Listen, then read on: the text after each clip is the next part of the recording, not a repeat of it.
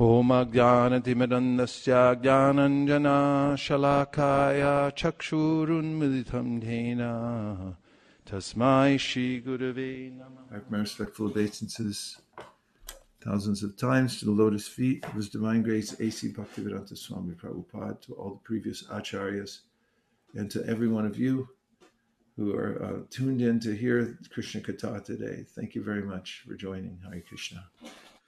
Thus, we should not think that Krishna is overpowered by material potency when he is in the material world. Neither Krishna nor his incarnations ever come under the control of material nature. They are totally free. Indeed, in Srimad Bhagavatam, one who has a godly nature is actually defined as one who is not affected by the modes of material nature, although in material nature. If even a devotee can attain this freedom, then what to speak of the Supreme Lord? The real question is, how can we remain unpolluted by material contamination while in the material world? Srila Rupa Goswami explains that we can remain uncontaminated while in the world if we simply make it our ambition to serve Krishna. One may then justifiably ask, how can I serve?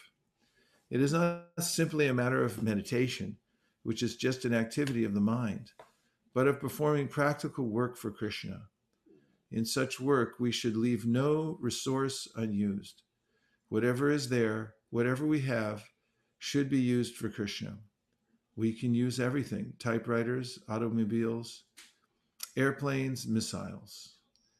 If we simply speak to people about Krishna consciousness, we are also rendering service. If our mind, senses, speech, money, and energies are thus engaged in the service of Krishna, then we are no longer in material nature. By virtue of spiritual consciousness or Krishna consciousness, we transcend the platform of material nature. It is a fact that Krishna, his expansions, and his devotees, that is, those who work for him, are not in material nature, although people with a poor fund of knowledge think that they are. So in the first paragraph, Prabhupada gives this logical argument about how if even the devotee can become transcendental to material nature, as Krishna says in the Bhagavad Gita, Brahmanya daya karmani sangam tyakva karotiya lipitena sapapena padma patram ivambasa. A person who is free from attachment to the result of the fruit of the work that he or she is performing doesn't get entangled in the material world. And elsewhere, and he says that such a person is like a lotus flower that lives in the pond but isn't touched by the water. So the devotee, because of absorption, brahmanyadaya karmani sangam tyakva karotya, doesn't touch the material nature at all, is working within it, but because the intention is different. If my intention is to serve Krishna when I'm doing my work, I'm not attached to the fruit for myself, then I remain aloof from the material world, even though I'm acting in it. And then Prabhupada gives this very important definition of devotional service that has to do with Sarvopadi vanirmuktam tapratvena nirmalam rishikena rishikesha sevanam bhaktiruchate. The senses are all engaged in the service of the master of the senses, Rishikesh. And anasaktasya vishayan yatarham upayunjita nirbhanda krishna sambande yuktam vairagyamuchite prapanchikataya buddhya hari sambandi vasuna mumukshavi prago vairagyam palgukatyate. Everything is Krishna's energy, and it can be used in his service. And therefore, if one leaves behind something that can be used in service, thinking that it's superfluous, that is false renunciation. And the process of devotional service is anushil. It means that it has to be active.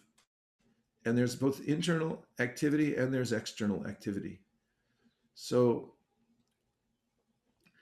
externally, there are practical activities that one can do for Krishna, as like work, and the Goswamis of Vrindavan excavated holy places, and they also wrote books and performed many kinds of devotional service with their bodies. For instance, Sanat Goswami did Govardhan Parikrama every day, and so on. So it's an active process, not just meditation. Prabhupada continues, the Chaitanya Charitamrita teaches that the spirit soul is immortal and that our activities in the spiritual world are also immortal. The Mayavadis, who hold the view that the Absolute is impersonal and formless, contend that a realized soul has no need to talk. But the Vaishnavas, devotees of Krishna, contend that when one reaches the stage of realization, he really begins to talk. Previously, we only talked of nonsense, the Vaishnava says. Now let us begin our real talks of Krishna. In support of their view that the self-realized remain silent, the Mayavadis are fond of using the example of the water pot, maintaining that when a pot is not filled with water, it makes a sound, but that when it is filled, it makes no sound. But are we water pots? How can we be compared to them? A good analogy utilizes as many similarities between two objects as possible. A water pot is not an active living force, but we are. Ever silent meditation may be adequate for a water pot, but not for us. Indeed, when a devotee realizes how much he has to say about Krishna, 24 hours in a day are not sufficient. It is the fool who is celebrated as long as he does not speak, for when he breaks his silence, his lack of knowledge is exposed. The Chaitanya Charitamrita shows that there are many wonderful things to discover by glorifying the Supreme. And Shukadev Goswami brings this up at the beginning of the Bhagavatam, and he says that there are many topics for hearing in this world. But the Vaishnavas have a refined sense of hearing. They only want to hear Krishna Katha. And that includes the instructions Krishna gives, or instructions about Krishna consciousness given by his devotees, and also about Krishna's pastimes. Devotees also discuss amongst themselves about how to serve Krishna. That's also included in transcendental vibration, when the devotees are discussing how to increase the Sankirtan movement, how to perfect deity worship, how to clean the temple, and so forth. In the beginning of the Chaitanya Charitamrita, Krishnadas Kaviraj Goswami writes, I offer my respects to my spiritual masters. He uses the plural here to indicate the disciplic succession. He offers obeisances not to his spiritual master alone, but to the whole parampara, the chain of disciplic succession beginning with Lord Krishna himself. Thus, the author addresses the Guru in the plural to show the highest respect for all his predecessor spiritual masters.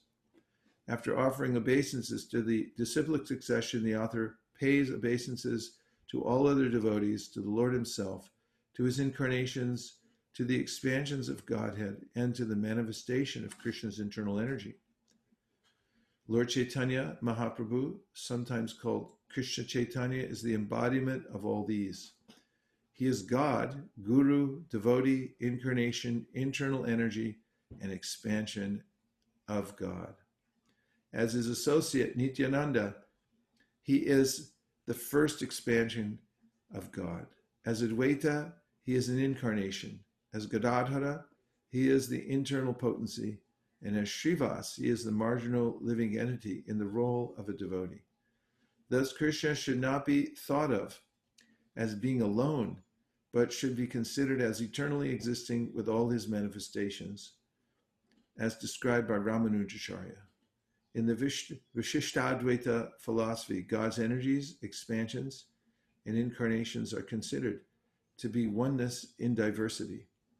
In other words, God is not separate from all of these. Everything together is God. Actually, the Chaitanya Charitamrita is not intended for the novice, for it is the postgraduate study of spiritual knowledge. Ideally, one begins with the Bhagavad Gita and advances through Srimad Bhagavatam to the Chaitanya Charitamrita. Although all these great literatures are on the same absolute level, for the sake of comparative study, the Chaitanya Charitamrita is considered to be on the highest platform. Every verse in it is perfectly composed. In the second verse of the Chaitanya Charitamrita, the author offers his obeisances to Lord Chaitanya and Lord Nityananda. He compares them to the sun and the moon because they dissipate the darkness of the material world. In this instance, the sun and the moon have risen together. In the Western world, where the glories of Lord Chaitanya are relatively unknown, one may inquire, who is Krishna Chaitanya? The author of the Chaitanya Charitamrita, Srila Krishnadas Kaviraj, answers that question in the third verse of his book. Generally, in the Upanishads, the Supreme Absolute Truth is described as impersonal. Generally, in the Upanishads, the Supreme Absolute Truth is described in an impersonal way, but the personal aspect of the Absolute Truth is described in Sri Ishopanishad, where we find the following verse, Hiranmayena patrena satyasya pitam mukham tatung pushana pavrenu satyadharmaya drishtaye. O my Lord, sustainer of all that lives, your real face is covered by your dazzling effulgence. Kindly remove that covering and exhibit yourself to your pure devotee. Sri Ishopanishad 15. The impersonalists do not have the power to go beyond the effulgence of God and arrive at the personality of Godhead from whom this effulgence is emanating. The Ishopanishad is a hymn to that personality of Godhead. It is not that the impersonal Brahman is denied, it is also described, but that Brahman is revealed to be the glaring effulgence of the body of Lord Krishna. And in the Chaitanya Charitamrita, we learn that Lord Chaitanya is Krishna himself. In other words, Sri Krishna Chaitanya is the basis of the impersonal Brahman. The Paramatma or Supersoul who is present within the heart of every living entity and within every atom of the universe is but the partial representation of Lord Chaitanya. Therefore, Sri Krishna Chaitanya, being the basis of both Brahman and the all-pervading Paramatma as well, is the Supreme Personality of Godhead. As such, he is full in six opulences: wealth, fame, strength, beauty, knowledge, and renunciation. In short, we should know that he is Krishna, God, and that nothing is equal to or greater than him. There is nothing superior to be conceived. He is the Supreme Person. Srila Rupa Goswami, a confidential devotee, taught for more than 10 days continuously.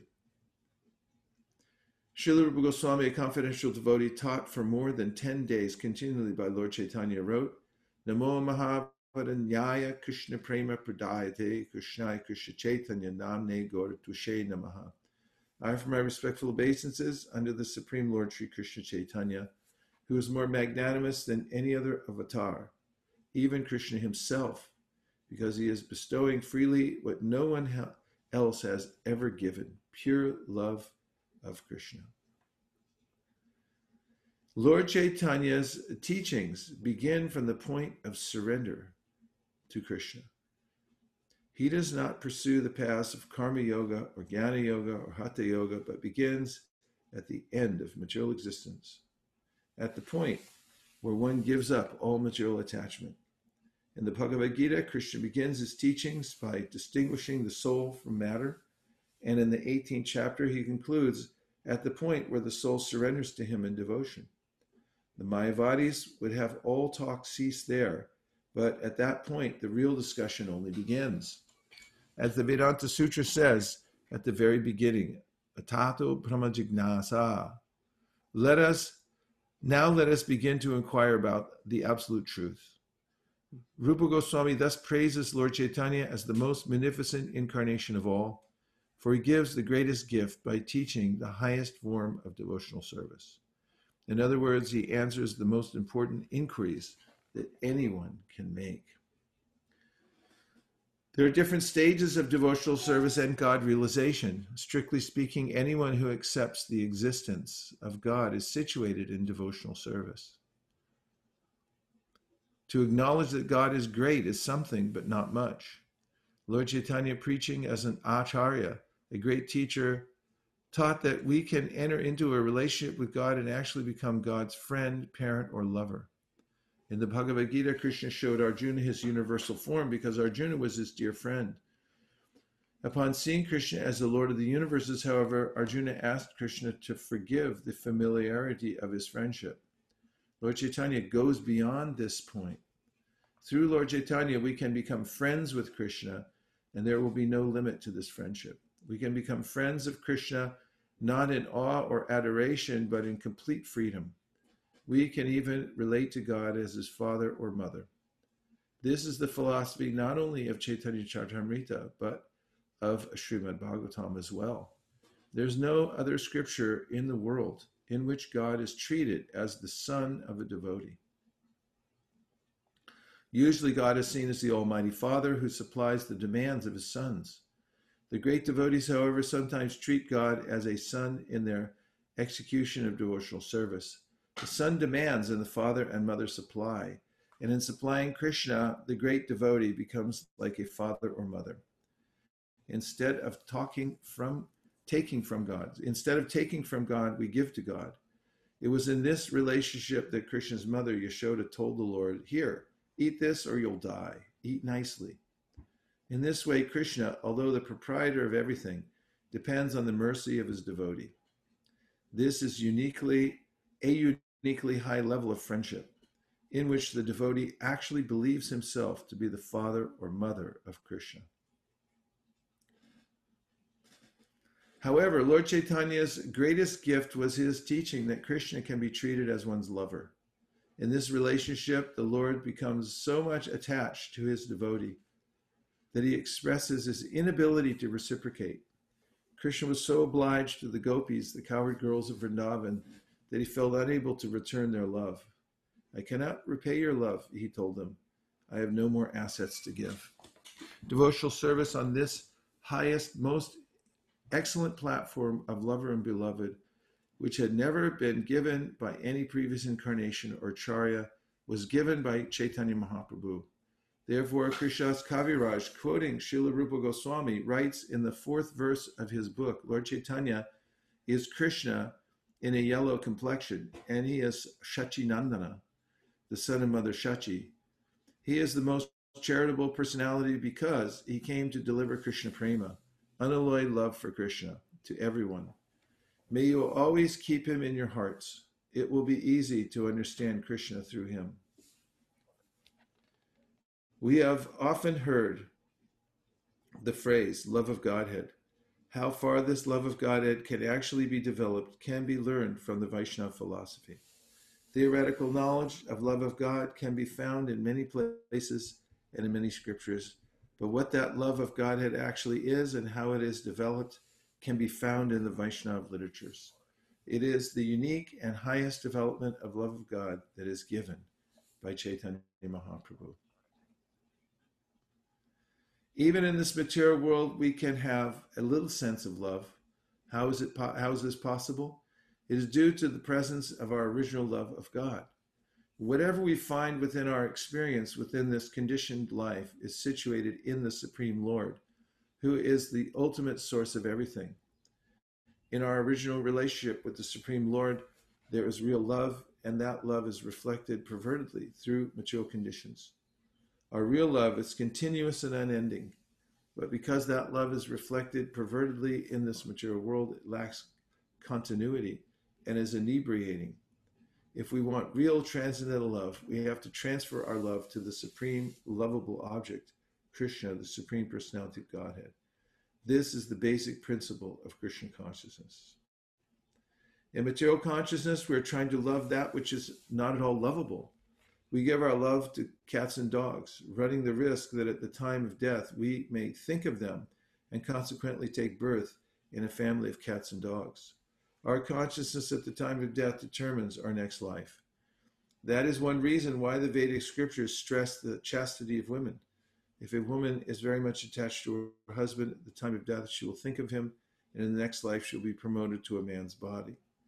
Generally, a man's life is better than a woman's because a man usually has better facilities for understanding the spiritual science. But Krishna consciousness is so nice that it makes no distinction between man and woman. In the Bhagavad Gita 9:32, Lord Krishna says, anyone who takes shelter of me, whether a woman, Shudra, Vaishya, or anyone else of low birth, is sure to achieve my association. This is Krishna's guarantee. Chaitanya Mahaprabhu informs us that in every country and in every scripture, there's some hint of love of Godhead, but no one knows what love of Godhead actually is. The Vedic scriptures, however, are different in that they can direct the individual in the proper way to love God. Other scriptures do not give information on how one can love God, nor do they actually define or describe what or who the Godhead actually is. Although they officially promote love of Godhead, they have no idea how to execute it. But Chaitanya Mahaprabhu gives a practical demonstration of how to love God in a conjugal relationship. Taking the part of Srimati Radharani, Chaitanya Mahaprabhu tried to love Krishna as Radharani loved him.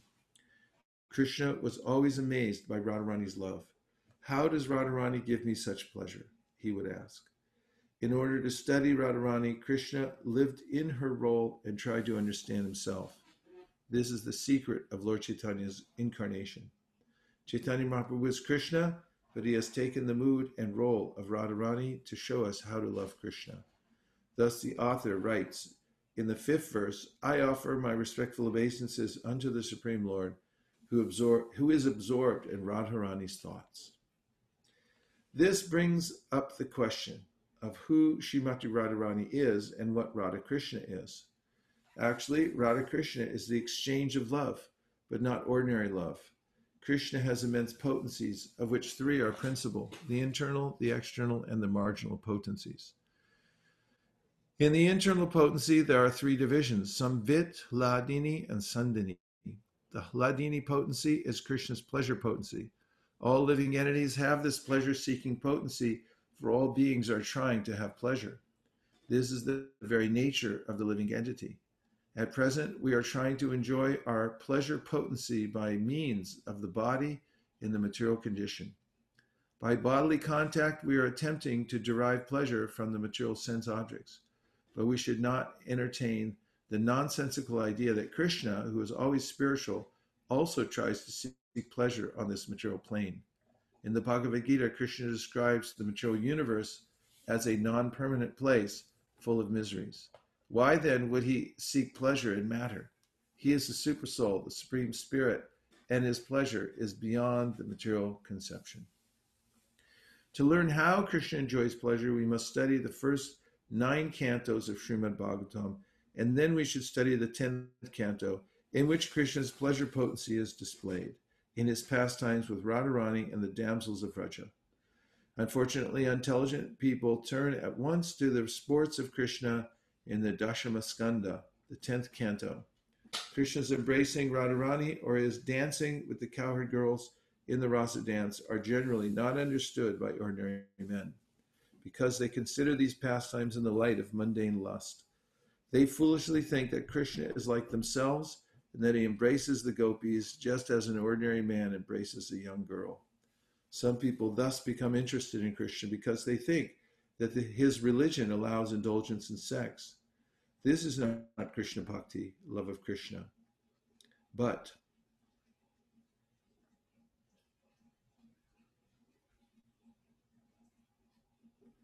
Prakrita Sahaja, materialistic lust.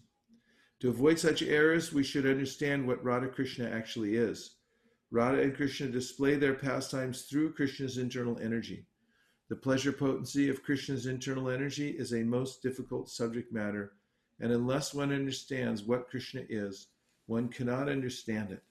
Krishna does not take any pleasure in this material world, but he has a pleasure potency. Because we are part and parcel of Krishna, the pleasure potency is within us also, but we are trying to exhibit that pleasure potency in matter. Krishna, however, does not make such a vain attempt. The object of Krishna's pleasure potency is Radharani. Krishna exhibits his potency as Radharani and then engages in loving affairs with her. In other words, Krishna does not take pleasure in this external energy, but exhibits his internal energy, his pleasure potency, as Radharani, and then he enjoys with her. Thus, Krishna manifests himself as Radharani in order to enjoy his internal pleasure potency. Of the many extensions, expansions, and incarnations of the Lord, this pleasure potency is the foremost and chief. And we'll stop there for a minute or so, or maybe a minute of Brahma, and let's take some questions to illuminate the conversation. Illuminate and expand, please.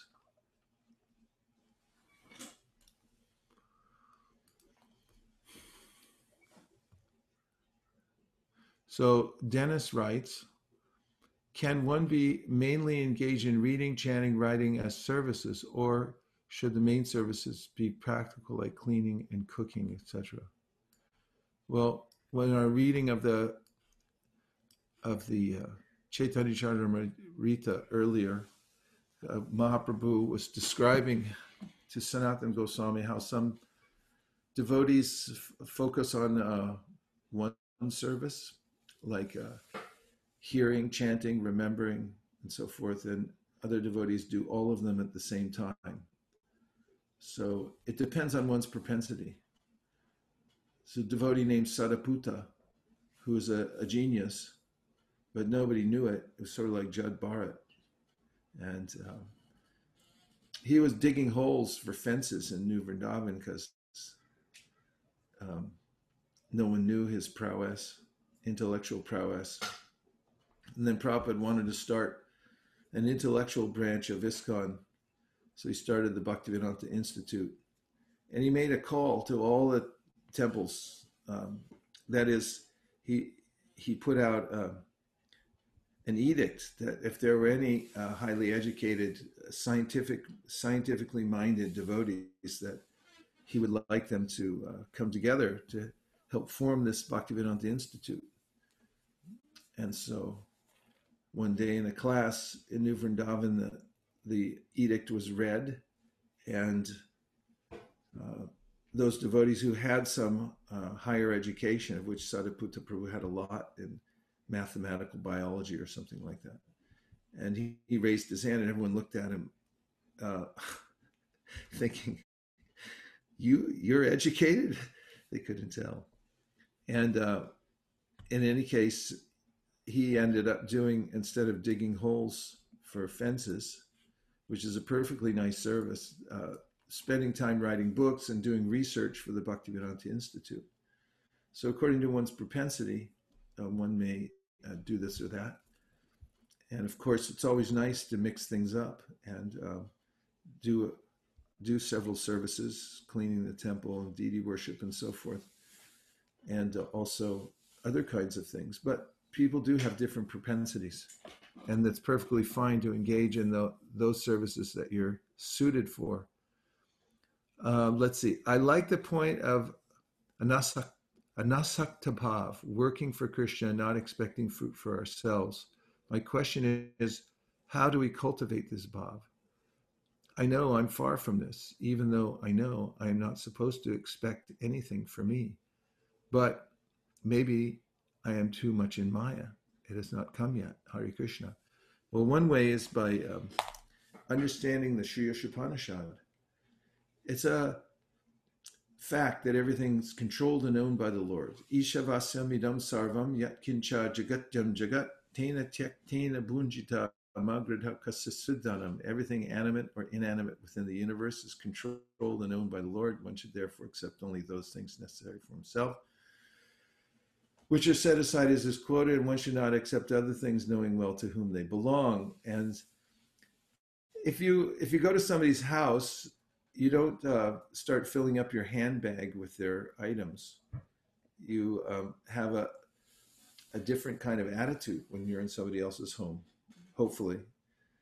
And in a similar way, when I'm educated about the fact and I have the realization that everything belongs to Krishna, then I'm very careful moving about his creation and and claiming that anything belongs to me, which is ludicrous. Bhumi, the earth personified in the 11th canto of the Srimad Bhagavatam, 12th canto of Srimad Bhagavatam, Bhumi Gita, gives her analysis of the world. And she says, all these foolish kings come into the world and then they try to conquer the land and they spill blood trying to do it. From my perspective, she says they're only here for a few seconds, but they think it's a big deal to conquer and control and be in charge. Just like in America, if you can get elected as president, you can stay in office for 4 or 8 years. And that's a big deal, apparently. But Bhumi's been here for 40,000 millions of years and sees them coming and going. She says when they conquer the earth, they're not satisfied. They also want to conquer the ocean and say this part of the ocean is mine, or the whole ocean is mine, or the whole world is mine. So we have to understand what our relationship is, that we're in somebody else's house. And when we understand that, it's logical and it's natural, actually, that we'll be careful in how we use everything and use it for Krishna's service. Besides the fact that there's a great pleasure in utilizing things for Krishna.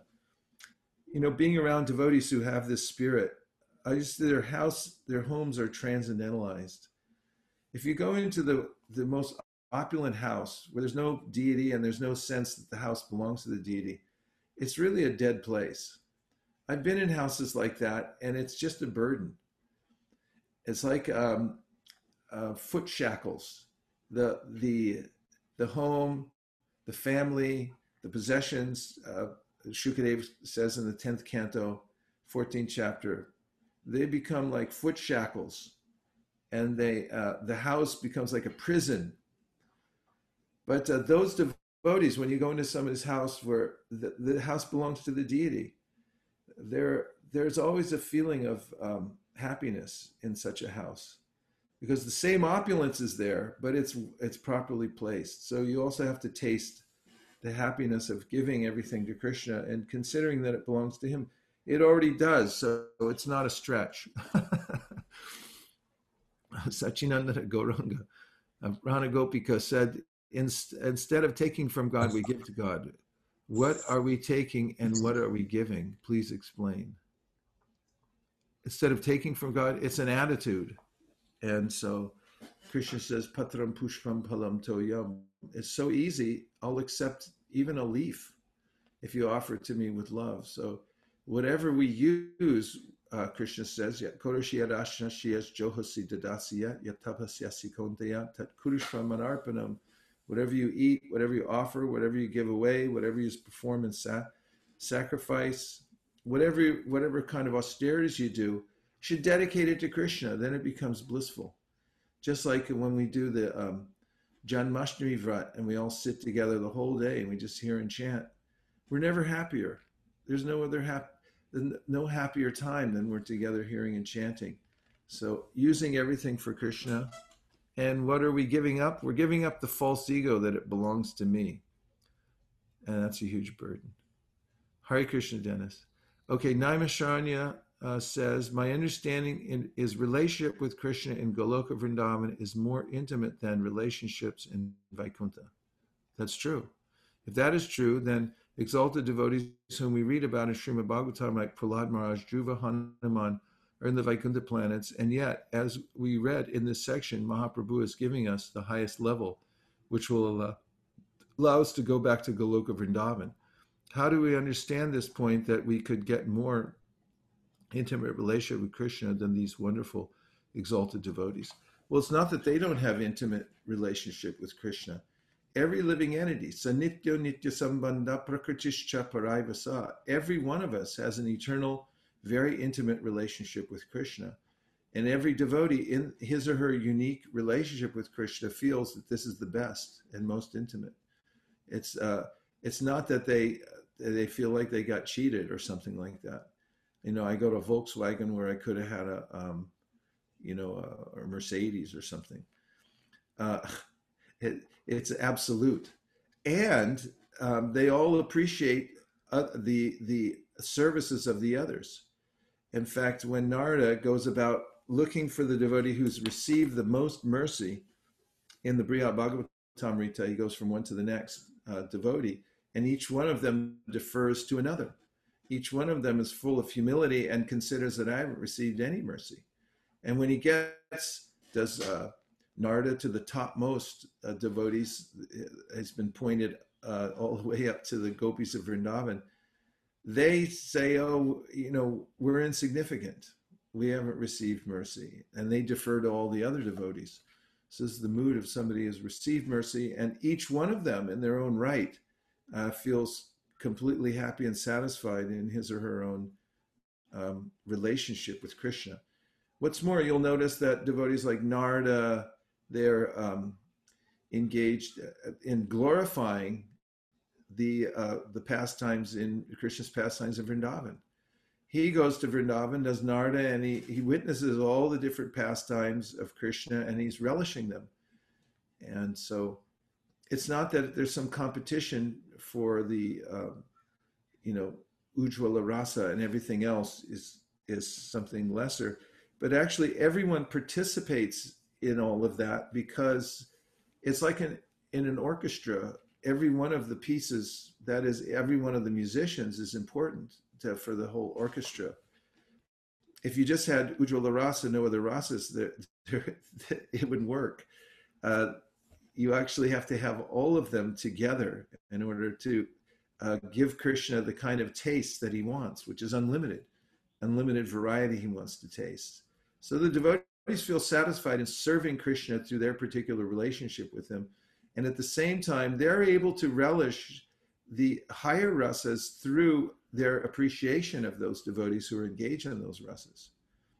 So there's no dearth of satisfaction for anyone at any level who's engaging in devotional service fully to the Lord in his or her relationship. From Hari in Columbus, it is very interesting that we get inebriated by the unconscious, uncontinuous love found in this world. Why do we get so intoxicated by it, even though we can see the frailty of the situation? Well, seeing the frailty of the situation is one of the first steps. Most people don't see that their love is misplaced. So when one comes to Bhagavad Gita, one can start to understand, oh, I'm not my body. And the kind of attention that I'm giving to material objects is simply dragging me down. Dhyato vishayam pumsam sangasteshu pujayate. Krishna goes into he gives very direct statements about how we're overcome by lust and how this is our enemy and how we have to overcome it. And this is a revelation to most people. So that's a first step to become aware that we have we're at odds with our relationships here at the material world, and that's why they're so frustrating, isn't it? They don't. The relationships seem like they should work here, but they don't necessarily. And even if they do, then they're not permanent, and that's a great source of distress also. So first step is understanding where is my relationship and where I can point it. And then it takes some time, as Prabhupada says in the 3rd chapter of the Bhagavad Gita, to transform lust into love. And this is the process of bhakti yoga. We're using that same love, but we're redirecting it through the process first of Vaidhi Bhakti.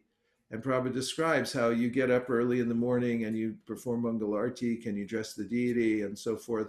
You're cooking for him. And then after some time, you get a natural taste for it, where you feel like, oh, this is really nice. And Krishna reciprocates. And then there's a transference of the affection that we have for objects in the material world, relationships in the material world. And then it gradually transforms as love for Krishna. Yuvatinam yata yuni yunam chau yuvatau yata. Mano biramate tadvan mano mam ramate twayi. In the Mangalacharna we sang today a verse that says that just as young boys are attracted to young girls attracted to young boys, spontaneous. Let my attraction be like that for you, Krishna. And so by the process that Chaitanya Mahaprabhu has taught us to follow, we'll naturally develop this spontaneous love for Krishna in a particular way. And then Tadiya Seva Prabhu says, our Vaishnava philosophy repeatedly says that we are not the body. If something bad happens in this material world, should we not lament? Can a jiva completely avoid lamentation in a material body? Oh, yes, absolutely. Because if one is very much aware of the fact that he or she is not this body, then there's no cause for lamentation. Just as much as if you, let's just say, right now, somewhere in, pick a city. Where? Buenos Aires, Argentina. Okay, Buenos Aires, Argentina. Right now, a car is getting hit. Are people driving around down there right now, Prema? Yes, Maharaj. Okay, so maybe a car just got hit somewhere, but we don't care, do we? I'm not sitting here lamenting because a car in Buenos Aires just got hit. But if it's my car out in front of my house, then I'll lament because if a tree falls on it or something, then I have some connection to it. So it'll be a cause of lamentation. For those who have understood, Naiva kinchit karomiti yukto manyeta tatvavit pashan shinvan sprasan jigran ashnan gachan supan strasan pralapan vishnan grinan unmishan nimishan napi indriyan indriyateshu vartanta itidarayan. I have nothing to do with this body. It's just going on. It's going on doing its thing, and I'm just hanging out here. It's not mine. It's like it's not my car in Buenos Aires either.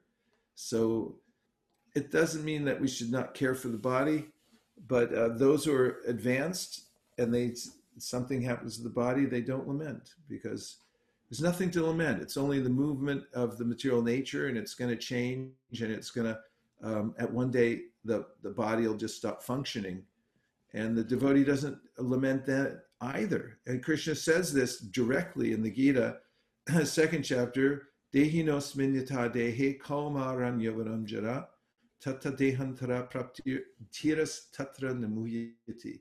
That even when you change finally the body to another body, dhiras tatra namuyati, the person is not disturbed by it. Just as I'm changing from boyhood to old age, and when I change my body, it's just a similar change. It's not something to lament. And let's see.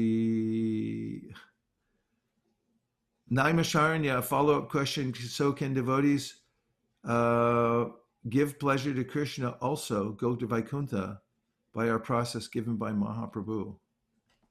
Yeah, they can. Some devotees are in Mahaprabhu's pastimes even. They're attracted to Lord Ramachandra, like was Anupam and was Murari Gupta. And Mahaprabhu was very pleased. Mahaprabhu is Krishna himself, so he's Rasaraj. He has all the rasas are there within. It's not reserving only specific thing. Although he came to teach the highest living entities who naturally have an attraction or relationship to, a Vaikuntha deity, they could also come through Lord Chaitanya Mahaprabhu. He can fulfill all desires and is the eternal broker for all living beings. Mayank, I'm not seeing anything here on... I have a question. Oh, yes. Hare Krishna Maharaj. Yes, Prabhu. Hare Krishna. Good to see you. Nice to see you. Hare Hare. Thank you. Sure. So my question is, you were reading about at the time of the death, depends on the consciousness you get there, like in the 8th chapter of Bhagavad Gita. But I also heard that if by chance a devotee don't remember the Lord at the time of death, the Lord like jump in the mind of the devotee. I don't remember where. Can you say something about that, Maharaj? Please? Sure. It's in the Sri Upanishad, mantra 17. Haribol Mataji, good to see you. It's in the Sri Upanishad mantra 17. if you want to look at that really quick, Monisha.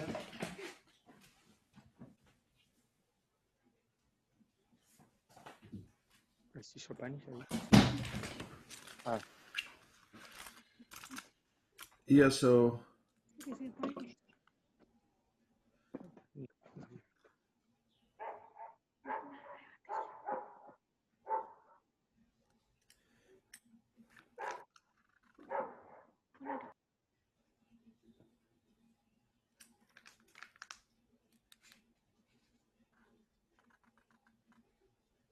Hare Krishna, Krishna Krishna, Hare Hare, Hare Rama,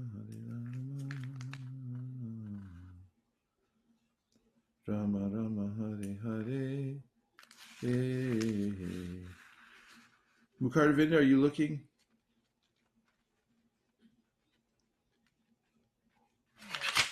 Huh? 17th only, Maharaj. Yes. Did you found it? Let me search. Is it Ishopanishad 17? Yeah. Yes, I'm on it. I know you're on it. I'm looking for in the purport. Okay. You did good. You found it fast. Now I have to find what I promised from the purport, in which Prabhupada says, okay, previous mantras, pray for spiritual kingdom.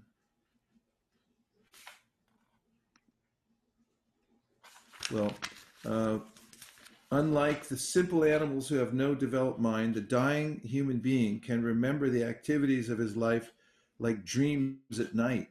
Therefore, his mind remains surcharged with material desires, and consequently, he cannot enter into the spiritual kingdom with a spiritual body. The devotees, however, develop a sense of love for Godhead by practicing devotional service to the Lord. Even if at the time of death a devotee does not remember his service to the Lord does not forget him.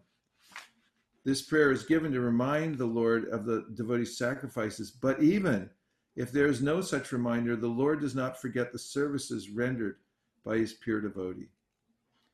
So that's close enough to jumping into the devotee's mind. The Lord is extremely grateful, for the service of the devotees, and he doesn't forget, as Prabhupada just mentioned there. So that is something that is the devotee depends upon. In fact, that is the topic in the at the end of the 8th chapter of the Bhagavad Gita. Naite Sriti Partajana Muyati. You can look up the third to last verse in the 8th chapter of the Bhagavad Gita, please.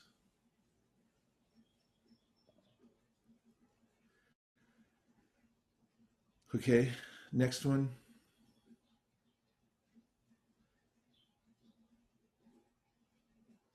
Naite sati partajanan yogi muhyati kashchana tasmat sarveshu kaleshu yoga yukto bhavarjana. Although the devotees know these two paths, O Arjuna, the two paths are for yogis.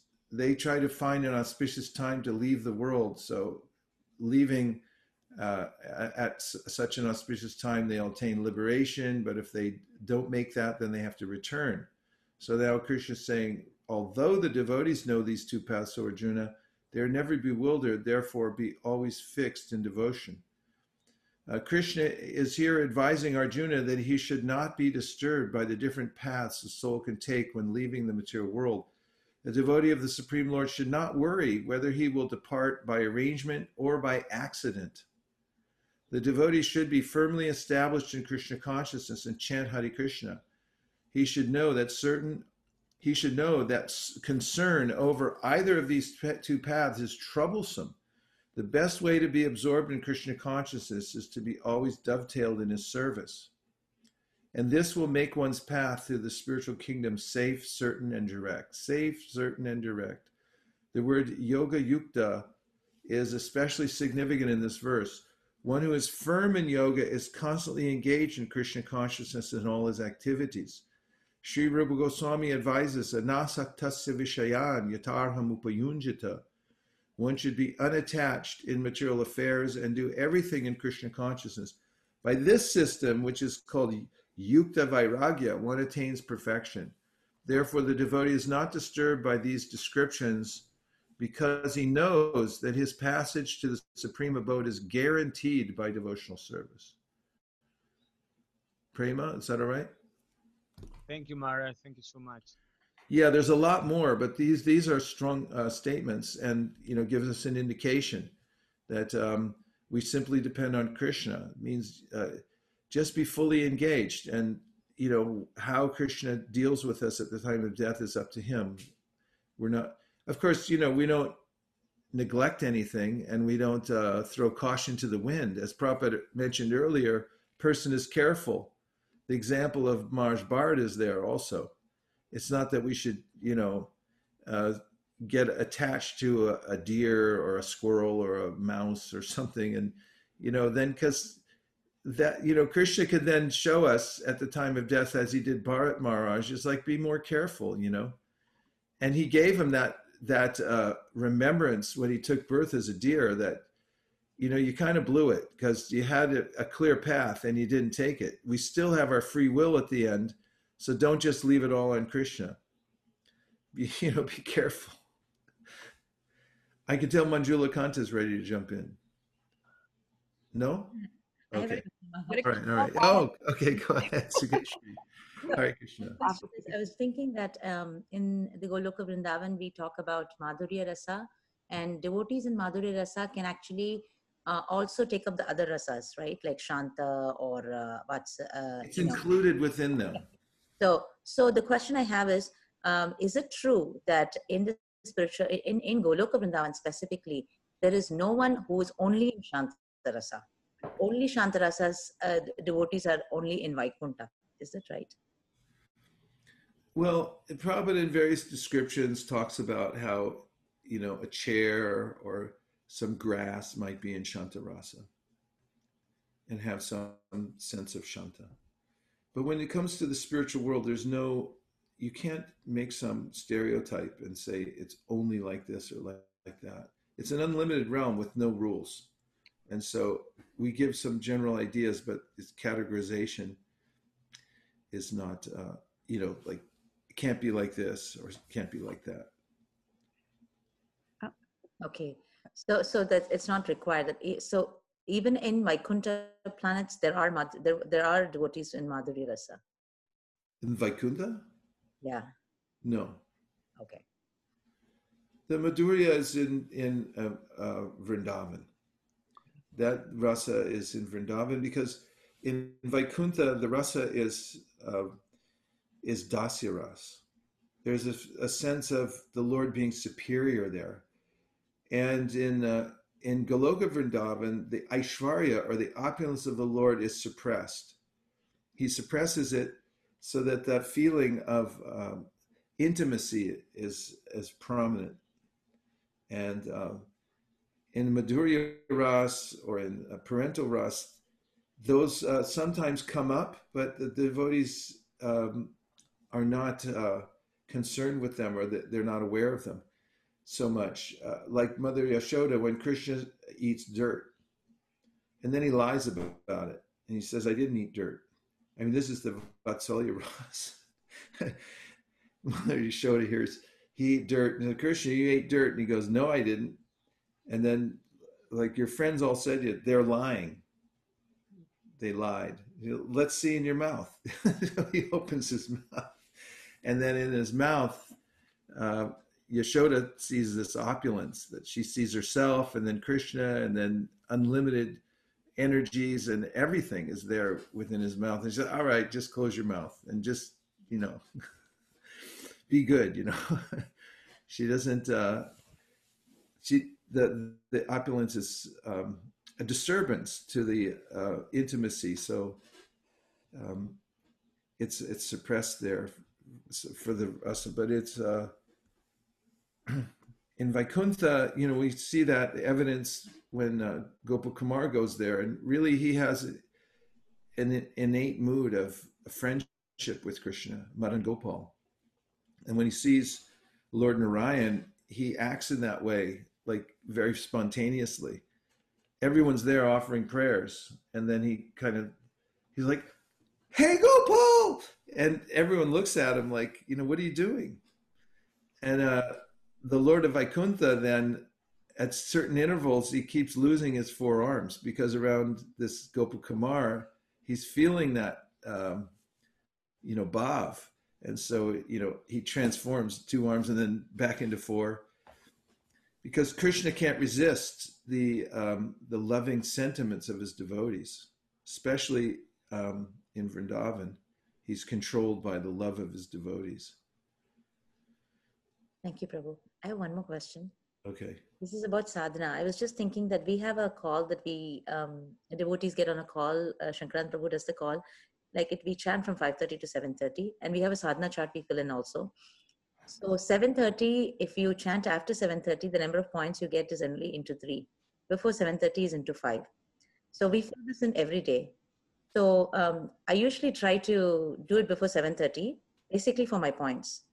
So when it comes to days when I suddenly wake up a little late, at that point I realize that my mind is so focused on the points that I won't be distracted, because I know I only have an hour and a half to finish my 16 rounds that day, not 2 hours. So I will be so focused.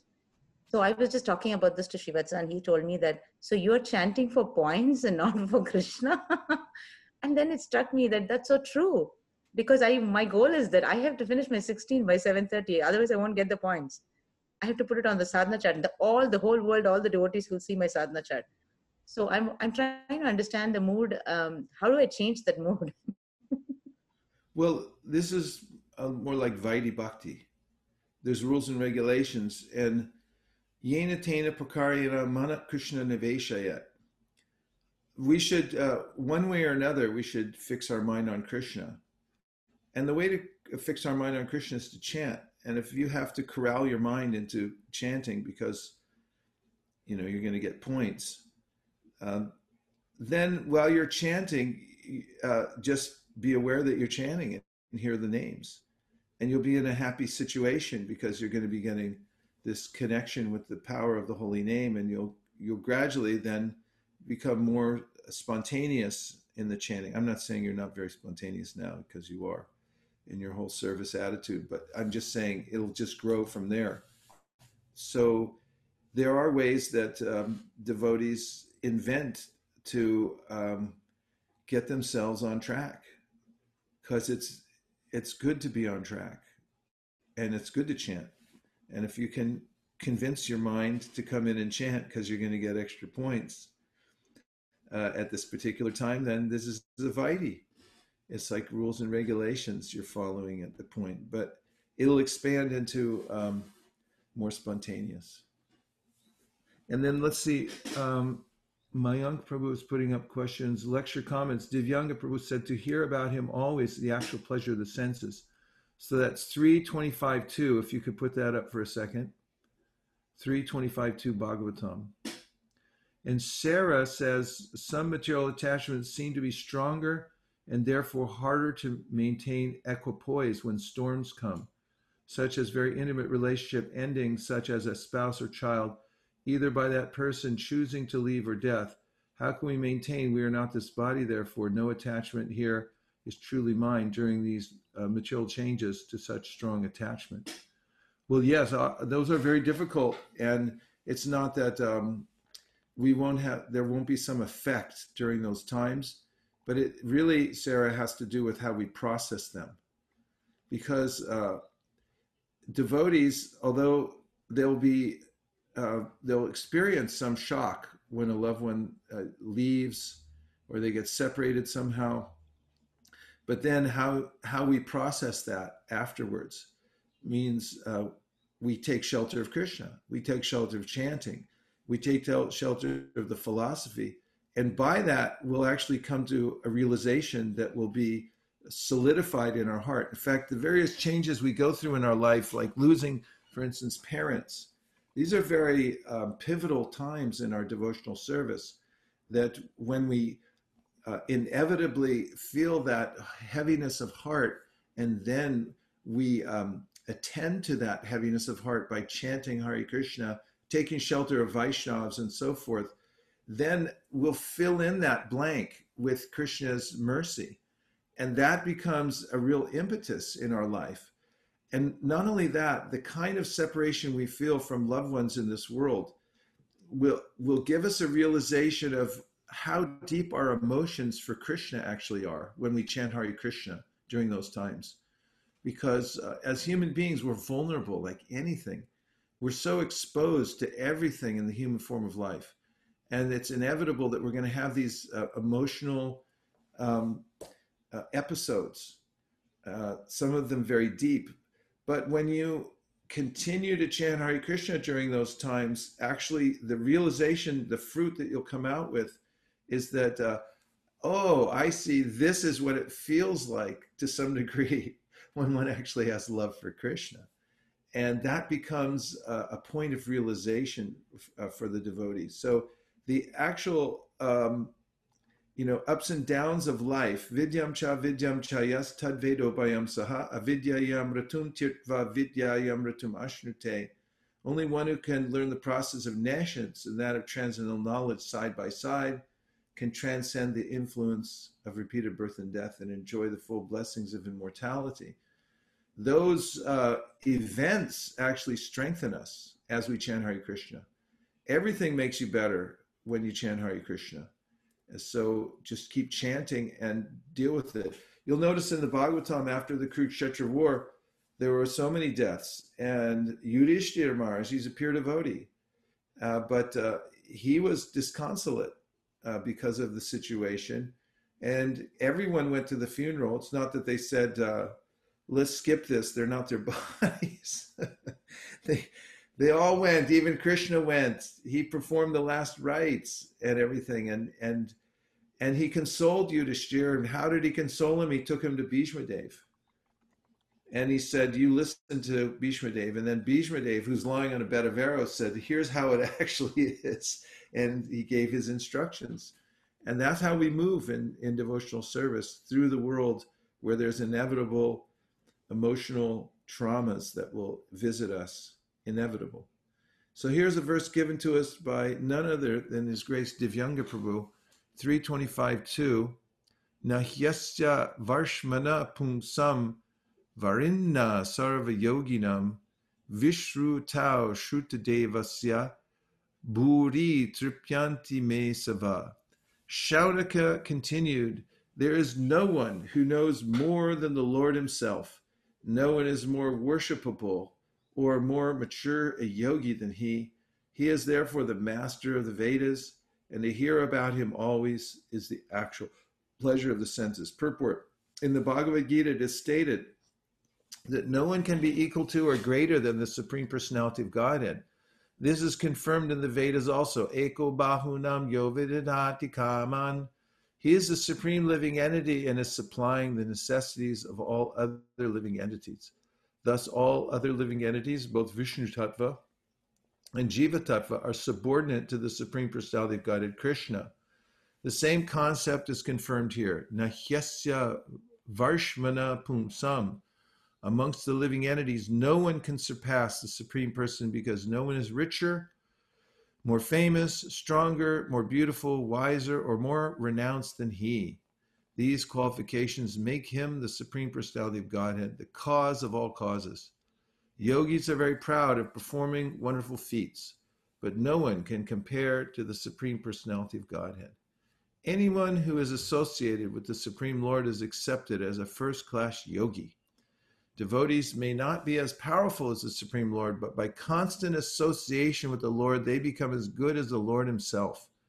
Sometimes the devotees act more powerfully than the Lord. Of course, that is the Lord's concession. Also used here is the word varimna, meaning the most worshipable of all yogis. To hear from Krishna is the real pleasure of the senses. Therefore, he is known as Govinda. For by his words, by his teachings, by his instruction, by everything connected with him, he enlivens the senses. Whatever he instructs is from the transcendental platform, and his instructions, being absolute, are non-different from him. Hearing from Krishna or his expansion or plenary expansion like Kapila is very pleasing to the senses. Bhagavad Gita can be read or heard many times, but because it gives great pleasure, the more one reads Bhagavad Gita, the more he gets the appetite to read and understand it. And each time he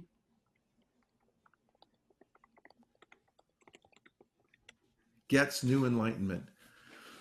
That is the nature of the transcendental message. Similarly, we find that transcendental happiness in the Srimad Bhagavatam. Similarly, we find that transcendental happiness in the Srimad Bhagavatam.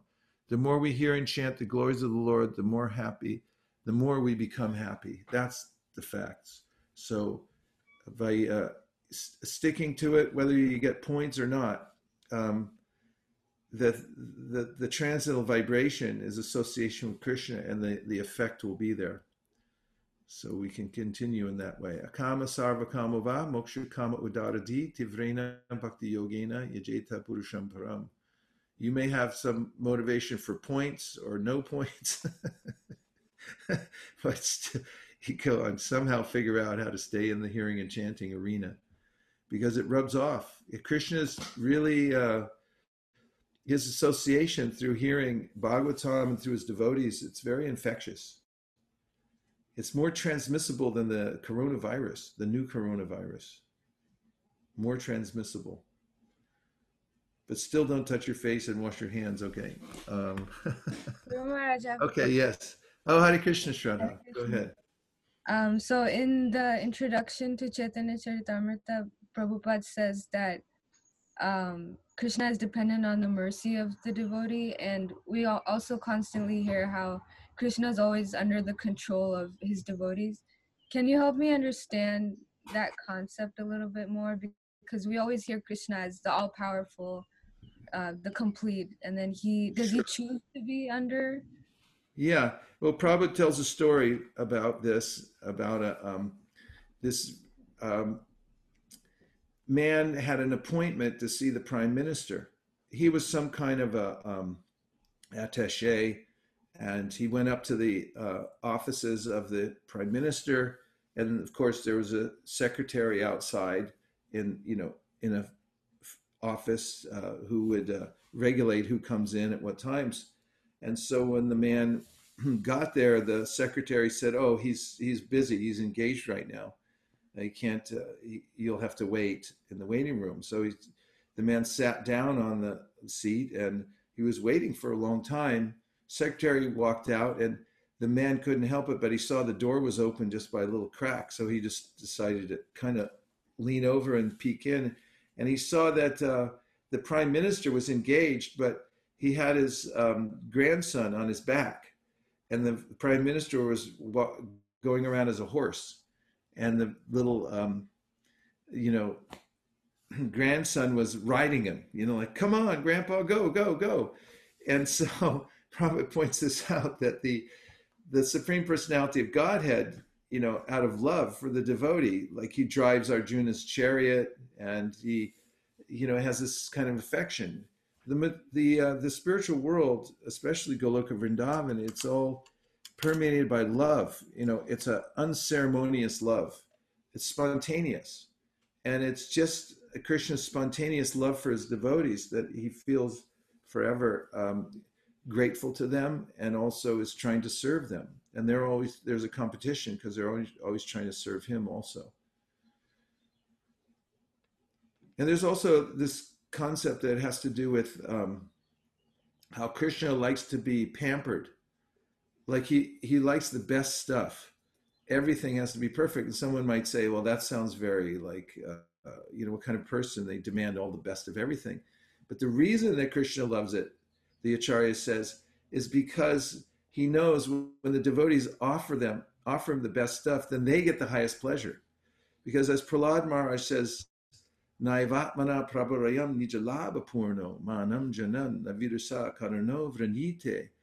He says we're just like reflections of the Lord. So when you decorate your face and you're looking in the mirror, then the reflection in the mirror also is decorated. So when we serve Krishna, when we give him, actually I heard Prabhupada the other day, he said, we offer Krishna everything first class. Then he said, better than first class. Better than first class. When the devotees offer better than first class, then they become better than first class just by that endeavor to offer to Krishna, because we're his parts and parcels. And so there's this, I hate to use the word, but a symbiotic relationship we have with Krishna. You know, it's so, this is our eternal relationship, and Krishna becomes, in fact, when the pitch of the love is so intense, it's so high, I should say, that you know, the Bhagavatam, the pinnacle of the Bhagavatam is when Krishna says to the gopis, I can't repay your love. Because in the Gita he says, Ye yata mam prapadyante, that however you surrender me, I reward you accordingly. So when it comes to the kind of love that the gopis have, which is so pure and absolute, they have no concern for themselves, only for Krishna. Then Krishna says, I can't repay you. You'll have to be satisfied with your own, you know, with your own love, because I can't reciprocate that. It's too high. He feels indebted to them for that. And also, Chaitanya Charitamrita says that the more the devotees invest themselves in loving Krishna, the more they enjoy, and they enjoy more than Krishna.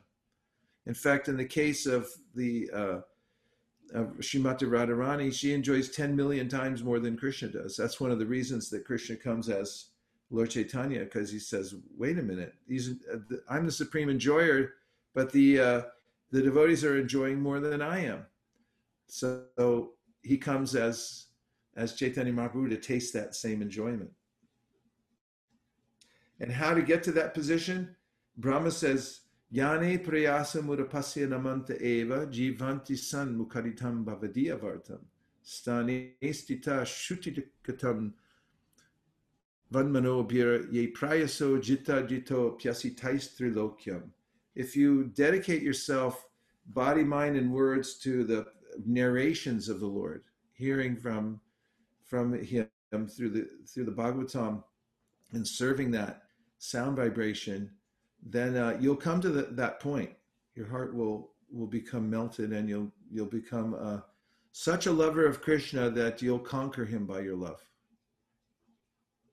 Hare Krishna. Thank you, Guru Hare Maharaj. Krishna. Hare Krishna Maharaj. Yes, Hare Krishna. Yeah, I have a question that how Srila Prabhupada here says maybe he is in Golok Vrindavan, right? So if somebody is in Golok Vrindavan, engaged in Krishna's service there and continuously with Krishna, right? So how he hears us? Well, it's not material sound that through the process of, first of all, you see in the pastime of Dhruva Maharaj. Dhruva Maharaj became very determined to meet God and ask him for a benediction. So he left his kingdom, and he was a 5-year-old boy going out in the forest with such determination that he felt nothing will stop me. And because his full intention was that he wanted to find God, then he met his spiritual master, Narada Muni. So Narada Muni was there and intercepted him on the way. And the text says that he had overheard the conversation between Dhruva and his mother. And Prabhupada then brings out the point that how did he hear it? Because he wasn't there. There wasn't a physical sound. Then Prabhupada says because the Paramatma is there within everyone's heart. And then he informs the guru that here's a person that needs your help. And so there's an interception that happens there. It's all by divine arrangement. It's by the internal potency. So that relationship is there. And as far as Krishna hearing the prayers, one of the, actually in the Brihat Bhagavatamrita, Srimati Radharani is aware of plight of various devotees in the world, and she's sends out Gopal Kumar to come to the material world to actually help somebody else come up to the spiritual world. So there's this interchange that's always there. Remember, Krishna is omniscient, and anyone else he wants to inform within the heart can also share in that omniscience, because Krishna is connected to every living entity. There's no separation. It doesn't have to do with whether you have a strong internet connection. It's not like that, because that's a material example. Spiritual communication is unlimited. I hope that helps. Thank you so much, Maharaj. It Okay. really helps. Hare Krishna. Let's see. We have Bhakti Kamala said, I like this quote. With the pitch of love is so high that Krishna says to gopis, I cannot repay you. He feels indebted to them. Their love is so high. Hearing Bhagavatam in the heart will melt, and Krishna will be in your heart. Yes, nice remembrance. And Narottam Priya, offer Krishna better than first class. Better than first class. See, that's Prabhupada. He taught all of us better than first class. And anything else in the chat that I've missed? Hare Krishna, Guru Maharaj. Hare Krishna. This is Shamalangi Devidasi. I had a question. So we come across this, the statement that Krishna and his incarnations, they never come under the control of material nature. I wanted to ask about the Saktavesh avatar, because they are living entities who are empowered by the Lord. How are they same or different than the other expansions? Well, some Shaktivesh can be a jiva who is invested with similar power to Krishna's. He puts his power within them so that they can do wonderful things. And the difference is they are can be jiva-tattva, but then have that specific empowerment for a specific thing, to do something that is no normal person could do.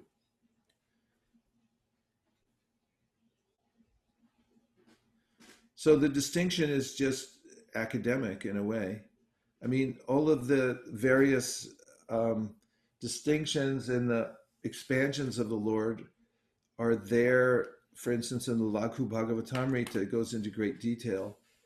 And this is a kind of a detailed explanation of the Lord's Shaktis and the way he expands himself into Balaram, and then the Chaturvyuha, and then Mahasankarshan, the second Chaturvyuha, the Mahavishnus, and all that. And all these are, explained there. But the conclusion of the Brahma Samhita is that it's like one candle, and then it's lighting other candles. The power is there. It's manifest from the Lord, but it's pointing back to the original personality of Godhead. Everything's emanating from him, ultimately. So not all Saktavesh avatars are jivas? Yes, anyone can be a Shaktivesh avatar, but there may be other tattvas that are not jivas who are empowered by the Supreme Personality of Godhead to do certain kinds of things. Okay, thank you. Guru Maharaj, I did have questions.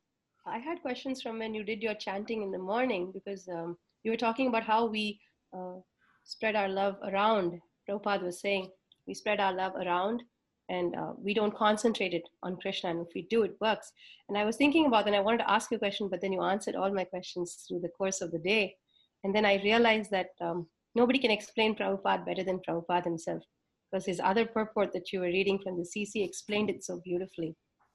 Thank you. I mean, the introduction, isn't it amazing? It's just mind-boggling. I'm going to hear it again and again. It's so seamless, and the structure of it keeps you taking you by the hand into deeper and deeper spiritual water. Just all of a sudden, you find yourself in in the very detailed and high topic of Goloka Vrindavan. It's like that in the TLC also. And we used to distribute those in parking lots to, you know, housewives and stuff like that. I remember being on Traveling Sankirtan with Banabhatta Prabhu on Easter, and we got little Easter baskets, and we were collecting and distributing the TLC. And thinking back on it, you know, some suburban housewife driving out from the grocery store, and then she gets a Teachings of Lord Chaitanya, and that book is it's like a PhD thesis on Lord Chaitanya, and it goes from the most elementary instructions about the mind and about Bhogatyag, and then it goes all the way up into the Rasa Leela. And, you know, it's indicative of the way Chaitanya Mahaprabhu came to the world and gave the highest thing to people who had no idea what it was.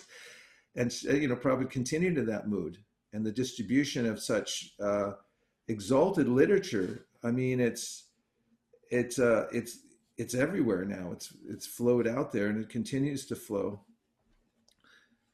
And so, you know, I guess the main point is that it's very merciful, and it's, as you're saying, and it's also so clearly explained, and it takes us to the highest level. I always thought that you explain things really, really good, but that's just the disciple and the guru. And then I realized that hearing from the Acharya, from the guru, is Sukhamukat Amritam Ravasamritam. It's so good. Thank you so much, Maharaj, for all you do. Okay, thank you. Hare Krishna. Hare Krishna, Prabhu. Yes? Prabhu, this is Malini here. Oh, it's Malini. Hare Krishna. Prabhuji, so I was, the other day somebody was asking me this question, that if from the introduction that we read, Sri Chaitanya Mahaprabhu is so merciful and he came to teach us the highest. So why was Chaitanya Mahaprabhu's incarnation hidden, and why was it not so popular?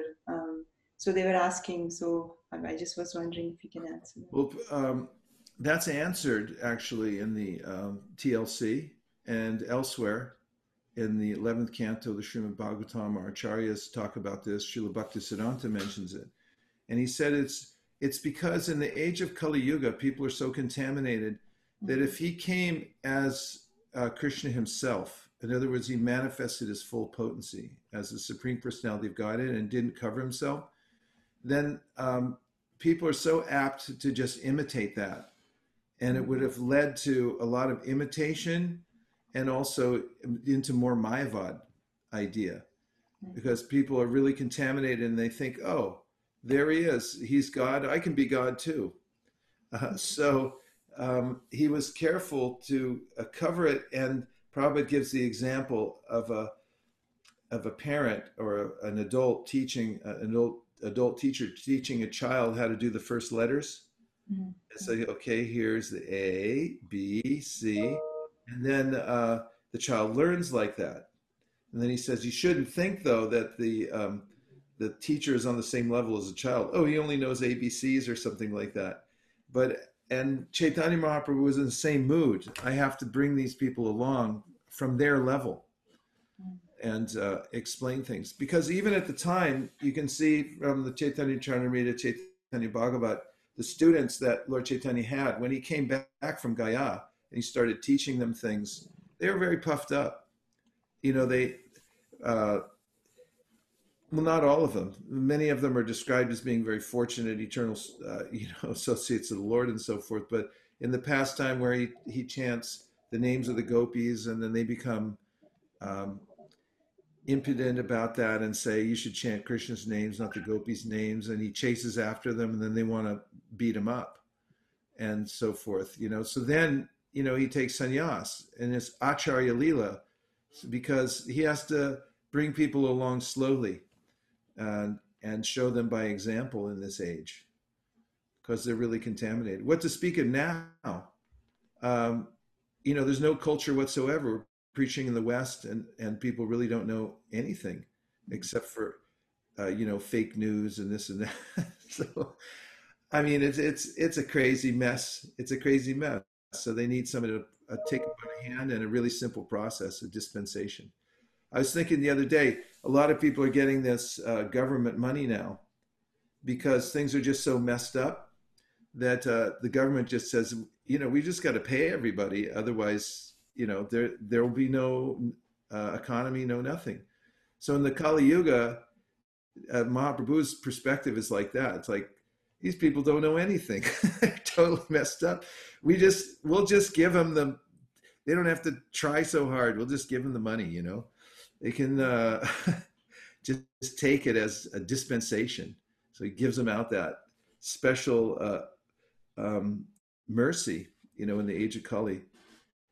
And he does it as one of them, he walks among them. Even Krishna is known as Janadivasa. He walks among the people. Even when he comes as Krishna, not many people recognize him even. So, and if they do, they get really envious. So he's a little bit careful about how he reveals himself to people. Thank you, Prabhuji. Hare Krishna. Let's see. I think we're out of time, but we have some questions on the chat. There's some questions on the chat. A lot of questions on the chat. Where do I start? Bhakta Alex, Naima Saranya. There, Bhakta Alex says, please forgive my crude question. Should trading in the stock market or foreign exchange be avoided? Or are they considered gambling? Kind of depends. Krupali Shah to everybody. I mean, the thing is, you got to put your money somewhere, and you should be very careful and conservative. But if you bury it in a coffee can in your backyard, that's also a gamble. Fact is, money's troublesome. Bhagavatam says that's one of the ways you give up attachment to it, is to realize how troublesome it is to keep it. Because once you get it, then you're like, oh my God, where do I put it? And then I'm going to lose it. I was thinking, Maharaj, that Sanatan Goswami was about to be murdered because of the golden coin. Yeah, golden coins. And, they put it with a grocer. Back then they had, safe places they could put it. They had cash.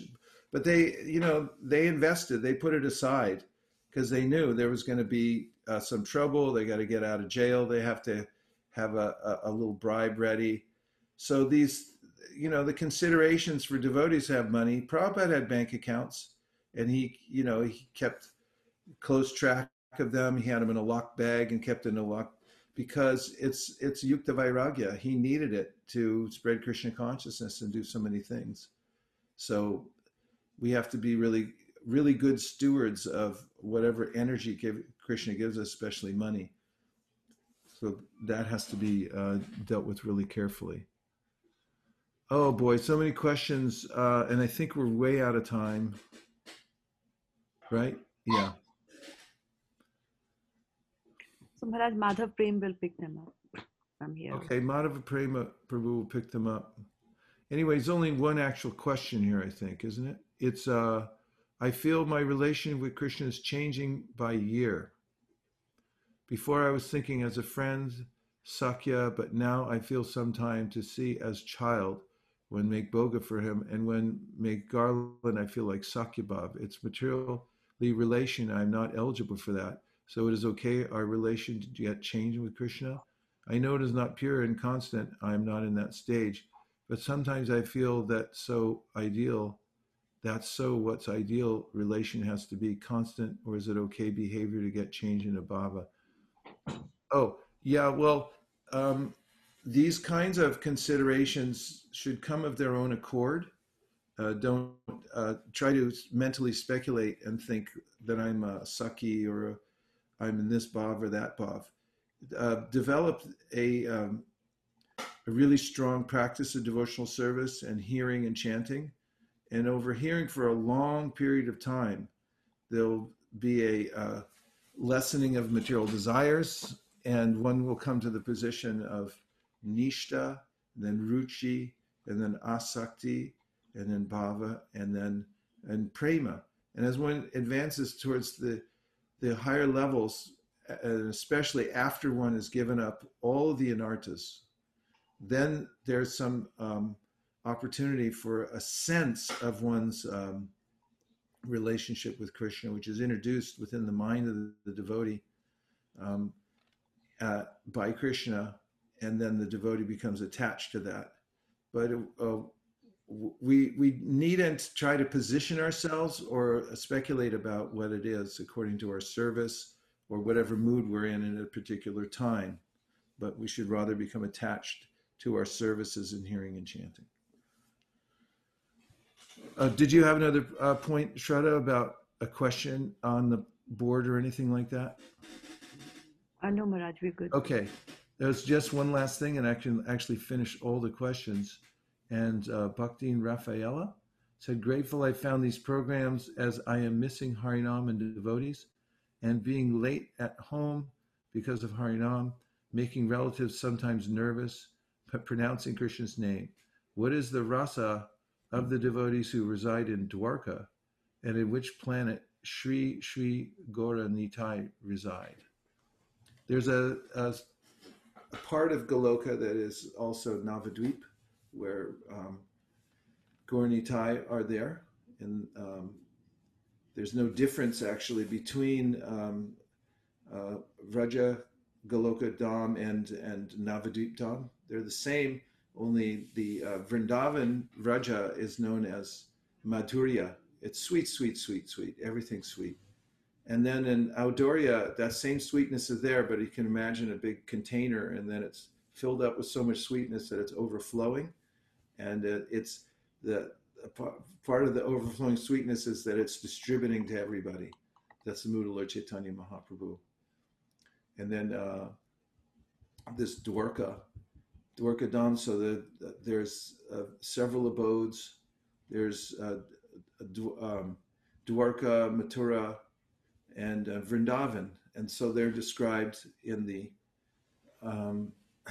highest spiritual realm as perfect, more perfect, and most perfect.